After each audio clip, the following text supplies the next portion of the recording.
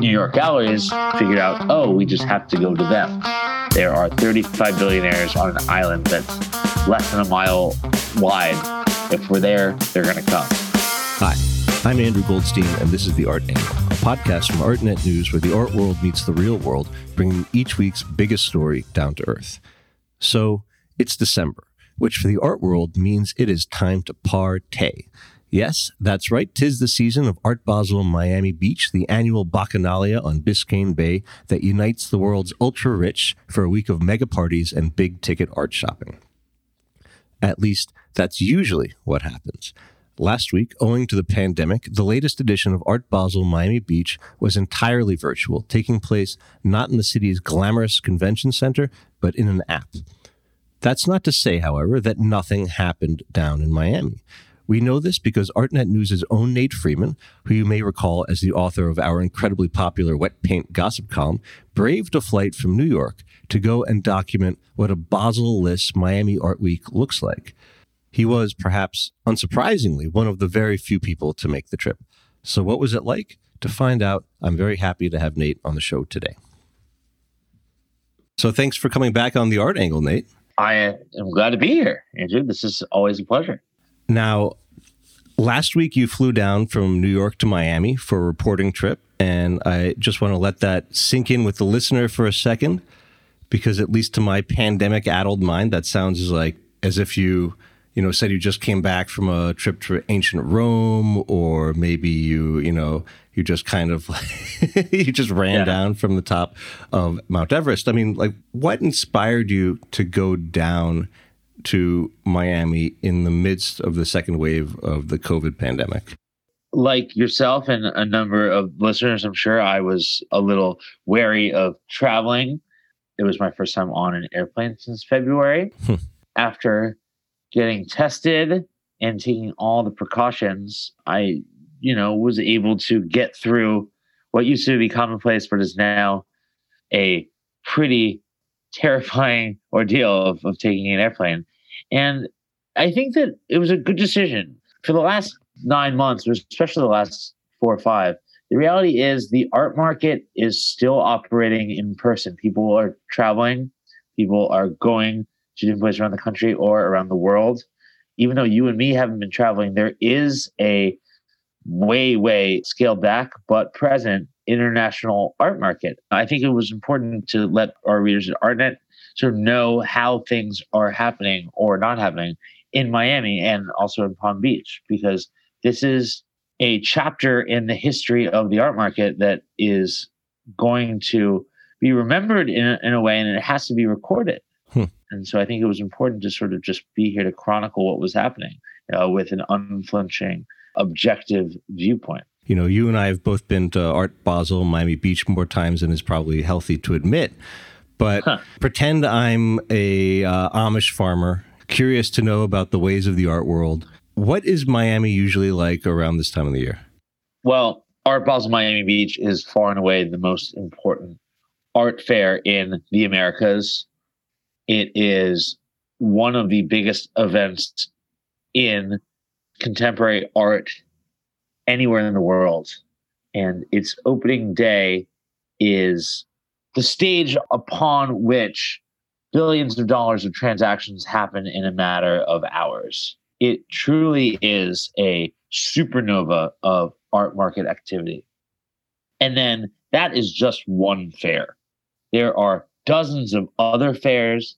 There are dozens of world-class museums, private collections, galleries, pop-up shows, all of which are happening within the slim stretch of Miami Beach. It is truly a miasma of frenzied activity that is unparalleled in anything that I've ever covered in my life. This year, you called it Zombie Art Basel. Why zombie? Well, it's sort of half living and half dead. It is the embodiment of what an art week should be, but there's actually nothing really happening. So Zombie Art Basel was my way of just describing this sort of placeholder of activities that would be happening during the normal Art Basel week when there is no Art Basel. What I didn't really anticipate was that walking down Collins Avenue would appear as post-apocalyptic as it did. It almost looked like it was the aftermath of the zombie apocalypse. And that was something that I just couldn't have anticipated simply because I had never seen that before. My mind's eye could never conjure a vision of Collins Avenue without throngs of people walking up and down. So to be faced with it just immediately when my sort of internal clock was anticipating this annual bacchanalia of activities and events was a little jolting. It was a very out-of-body experience to walk up to the Delano Hotel, usually a veritable hive of art, fashion, nightlife, and to find it boarded up. That was just something that I wasn't anticipating because I don't think that my body was conditioned to see it. And so that's why the term zombie Art Basel at first seemed even more apropos than I even anticipated. But what's funny was that after that initial shock, I sort of found a completely new sort of rhythm of outdoor, distanced, safe events and happenings. There was a kind of identity to Miami Art Week this year that, while pales in comparison to most art weeks that have been held over the past 2 decades, it had its own kind of energy. It's still kind of a little bit scary to imagine you down there because New York Governor Cuomo, earlier closed schools in New York City when the positivity rate reached 3% before he kind of pretty quickly reversed himself and reopened them. Now he's saying that he's going to shut down indoor dining in New York if positivity rates reach 5%. In Miami-Dade County, the current 14-day rolling average positivity is about a whopping 8.5%, which is about double what it is in New York right now, and nearly a quarter of Florida's recent cases come from Miami-Dade County. So how safe do you feel down there? Well, I think from the outside looking in, reading these statistics, listening to everyone, it can seem like a truly horrifying, dangerous place. And of course, this virus is something not to be taken lightly. But what is happening is people are taking every precaution and they're able to semi-function within this city in a way that you never think that the city is completely dead.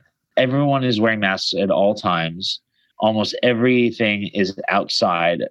You are distanced, and there is just not that much person-to-person interaction. Sure, if you're an art dealer at Design Miami, you're interacting with a few dozen people per day, which if you've been isolating in your apartment in New York or upstate, that can seem mind-boggling.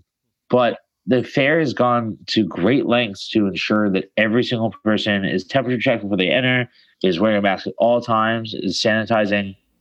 At the same time, yes, it can seem a little scary, which is why I've been getting tested very frequently. I am personally taking all the precautions. It does let you at least report on these things without fear of contracting or spreading the virus. And while now it's not like the usual annual office Christmas party for the art world that it usually is, you're not the only person who's gone down there this year.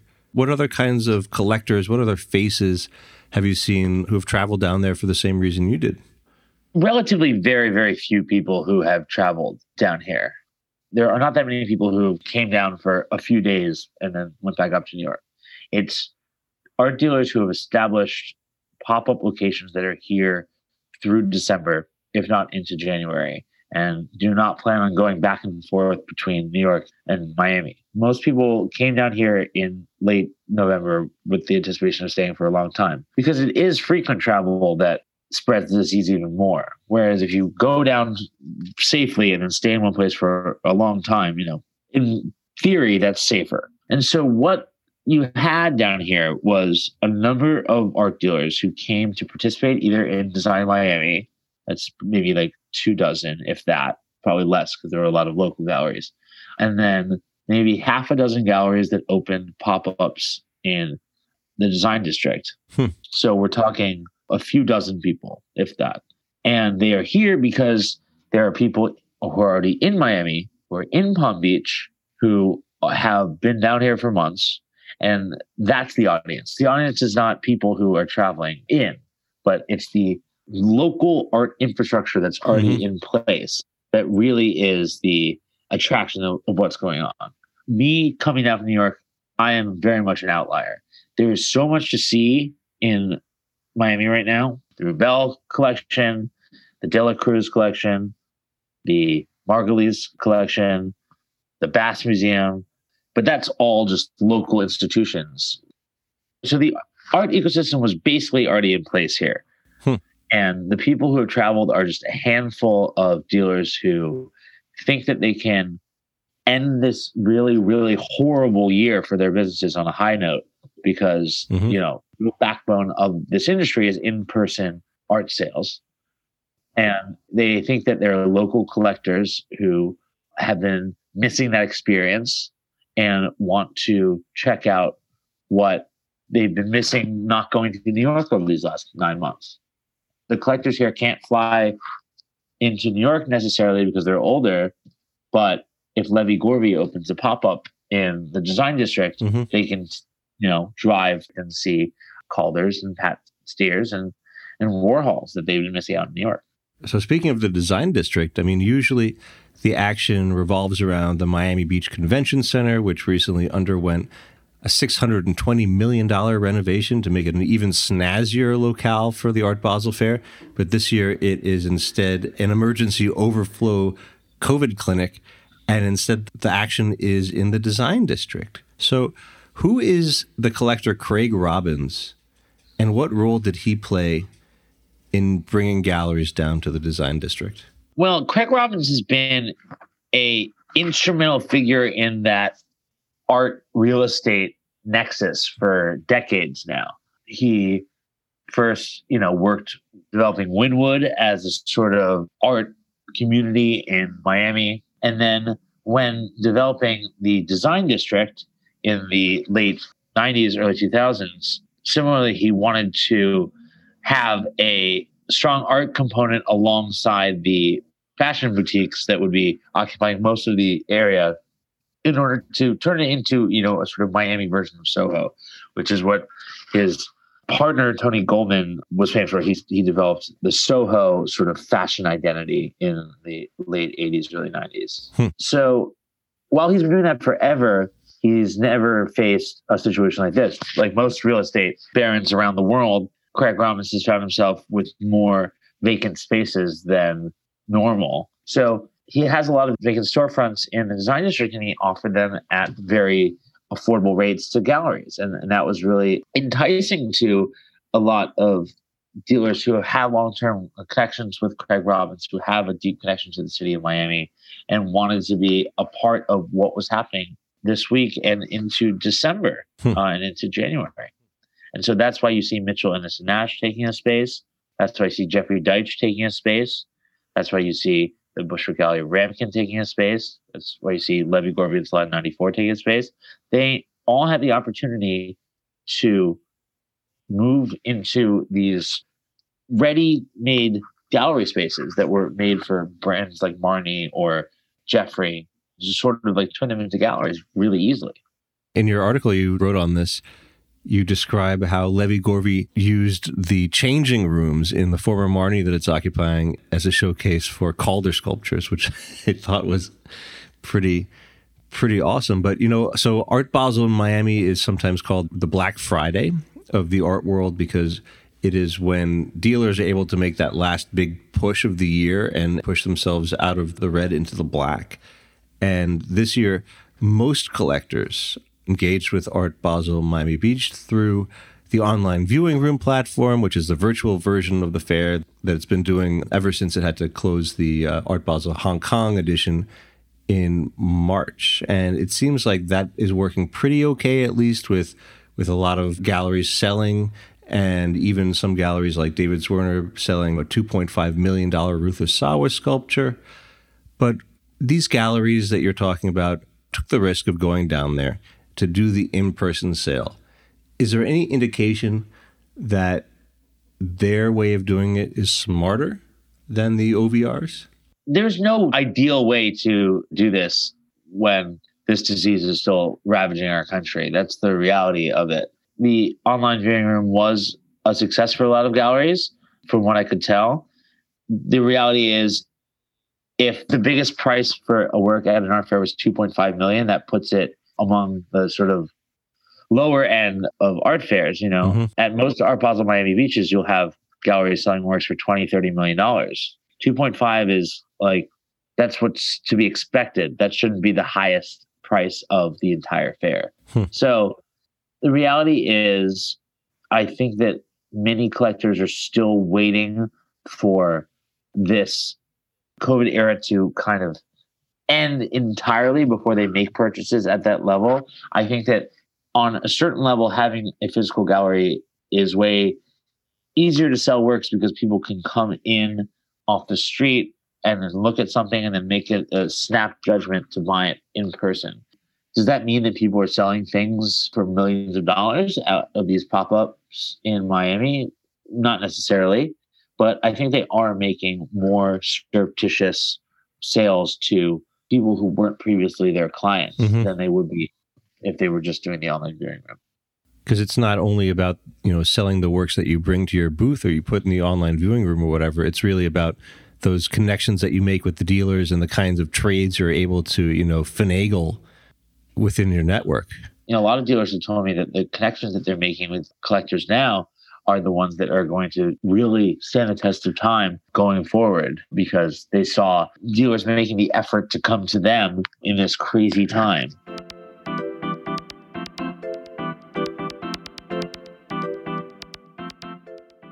So we've talked a little bit about the art market. Let's talk about the art. What were some of the highlights during the week? The Dela Cruz collection, the Rubel collection, the Margulies collection. The Bass is one of the more respected museums in the South. All of these places were firing on all cylinders. They did not hold anything back. At the same time, there's like cool programs that the city was doing. There was this no vacancy project where 10 artists were given stipends to create artworks that would be installed in hotels. There's a lot to see there. I got a tour of the convention center where there was an Ebony Patterson painting that was acquired by the city for the convention center that was installed. And it was just breathtaking to take in. The galleries that I mentioned all had really, really amazing programs. And I just got, word from the founder of Ramkin Gallery. He's changing up his program to have some works of art from one of the booths in Design Miami installed in his gallery, just because he just wanted to do that. So it's this ecosystem that is both fully in place and established in the case of these big museums and collections, but also one that's dynamic and changing by the day if you're someone with a pop-up gallery or a space with the ability to program like the ICA. Okay, we talked about the art. What were the week's famous parties like? There were not really any parties. I went to one event that Libby Mugrabi did that was the closest thing to a party. It was an experience. I understand where she's coming from, and I don't regret attending for the sake of journalism. Well, let's stop there for a second, because I want to hear about this notorious party. But who is Libby Mugrabi? Libby Mugrabi is the ex-wife of David Mugrabi, who's one of the world's biggest collectors. Him and his brother and father have amassed hundreds of Warhols, but also hundreds of, artists like, Tom Wesselman, George Condo, Kay Scharf. Also pretty visible collectors about town. And their divorce was a real tabloid event. It was actually pretty cinematic. So in the recent New York Times article, Libby is quoted saying, quote, "Now I settled a divorce and I have a lot of money and I can do whatever I want with it." And I think this party was something she wanted to do with her money. So what did she do? She rented out a restaurant in the Faena Hotel called POW and hosted a large dinner that was both inside and outside, open bar and food. And she climbed on this Damien Hirst sculpture at one point that was a little alarming. There were novelty trucker hats that were emblazoned with slogans of her choosing. It was just the sort of thing that you would normally see in Miami. It wasn't like a crazy party for Miami. It wouldn't have been like the highlight of the week in any other Miami Art Week or Basel Week. It was just literally the only party that happened. Was this at all like any of the classic Miami parties where you have Paris Hilton DJing and celebrities canoodling in the banquets? No, there were no celebrities. Maybe some art collectors that I didn't know. The only celebrity I saw was Cuba Gooding Jr. at Joe's Stone Crab. Which is, I mean, a great sighting, not only for the very talented actor, but also for the incredibly great restaurant that I'm very jealous that you got to go to. Yes. Joe's has a really great outdoor setup. It is as delicious as ever. So you did the Miami thing this year. You even went to a party, but you didn't stop there. Afterwards, you went on to Palm Beach. So why Palm Beach? Well, Palm Beach is this haven for billionaires that has long been a place for art collectors to have their work in $50 to $100 billion houses, but it's never been a real gallery hub until just a few months ago when Pace announced they were going to open a space there in the Royal Poinciana Plaza, which is this fancy outdoor mall. And many other galleries followed suit. Paula Cooper opened up. Neiman Maupin opened up. There's going to be an outpost of White Cube, and Aquavella opened their second ever gallery after the classic Upper East Side space. So in a very, very short amount of time, what used to be a place where collectors would buy in New York and then ship all of their work down to Palm Beach. They would never buy in Palm Beach. They would consider that ghost when they could just go up to New York. All of a sudden, they're not going up to New York anymore. A lot of them are elderly. They don't want to travel. There's only been a few hundred positive tests in the town of Palm Beach since March. It's a very insular community, very tight-knit community. And I think that for the first time ever, because there isn't this culture of buying art in New York, shipping it down to Palm Beach, New York galleries figured out, we just have to go to them. There are 35 billionaires on an island that's less than a mile wide. If we're there, they're going to come. And so I went to Palm Beach to see if that was true. Turns out they're doing a lot of business. And when I was there on Saturday, there were collectors just rolling around. There were people on Worth Avenue, which is the main drag in Palm Beach. That's where Neiman Maupin and Paula Cooper are. And there was, a real hive of activity that wasn't actually that present in Miami, which was a little jarring because, again, middle of the pandemic. But a lot of people are betting on it for the long term because you have people like Ken Griffin, who's one of the world's biggest collectors. His company, Citadel, moved their entire operations down to Palm Beach in the beginning of the pandemic. Blackstone moved down all of their operations as well. There's rumors, but it's turning out to be true actually, that Goldman Sachs is moving its asset management division down to somewhere in Palm Beach County. Wow, from Manhattan? Yeah. Wow. I mean, it's one division, but they're attracted by the tax haven status that you're afforded in Florida. But also, they've realized that you just don't need to be in Manhattan right now. You can be where it's warmer. You can be by the ocean where a lot of people already have second homes anyway. Mm-hmm. But what dealers were telling me was that they had people coming in who just relocated to Palm Beach. They just moved their kids into schools here. They're in their 40s. They're just starting collecting. They have a lot of expendable income. And they want to buy work. So organically, you're going to get a collector base that is not really leaving Palm Beach. And they're not really buying art online because they're new to this whole thing. They don't really trust what it means to buy art online. So they're going to be buying from galleries in Palm Beach. And that has never happened before. Jason Rebell tried to open a gallery on Worth Street in the 90s. It failed because everyone just thought that buying in Palm Beach was ghost. That's not what you did. You bought in New York. Now the pandemic has rendered that impossible. Therefore, Palm Beach needs galleries. So we recently did a podcast about a new survey that suggested New York City is the #1 best place in the whole world for an art business to set up shop because more than half of the world's top collectors live there. But it's not the only place where they live because they're rich and they've got a lot of homes. So A while ago, you reported on this phenomenon of dealers opening up shop in the Hamptons to capture their vacationing wealth there. Is this the same thing? It does feel very similar because you have the same kinds of galleries. You do have a critical mass of collectors.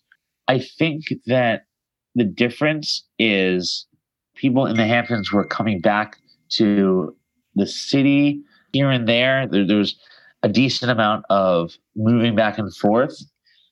Whereas people who are coming down to Palm Beach, they're staying until March at the very least. It's a bigger commitment that these collectors are making when they leave their other homes in New York or the Hamptons and come down to Palm Beach. And I think that dealers think that a more sustained relationship with these collectors who are down here, without moving around to anywhere else, can lead to long-term relationships and sales. So as everyone knows, the most famous denizen of Palm Beach is Donald Trump, whose Mar-a-Lago is based there and who reportedly is heading down to his club for the week before Christmas and may actually stay there for the remaining weeks of his entire presidency. Does his presence kind of loom over the city's art scene in any way? Does he kind of like color the town?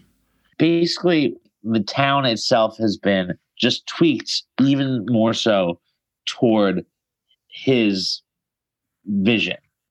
When Donald Trump arrived, he was an outsider in Palm Beach. This was the most exclusive, not just real estate, but sort of the clubbiest city on earth. You couldn't get into the Bath and Tennis Club, even though he was Donald Trump.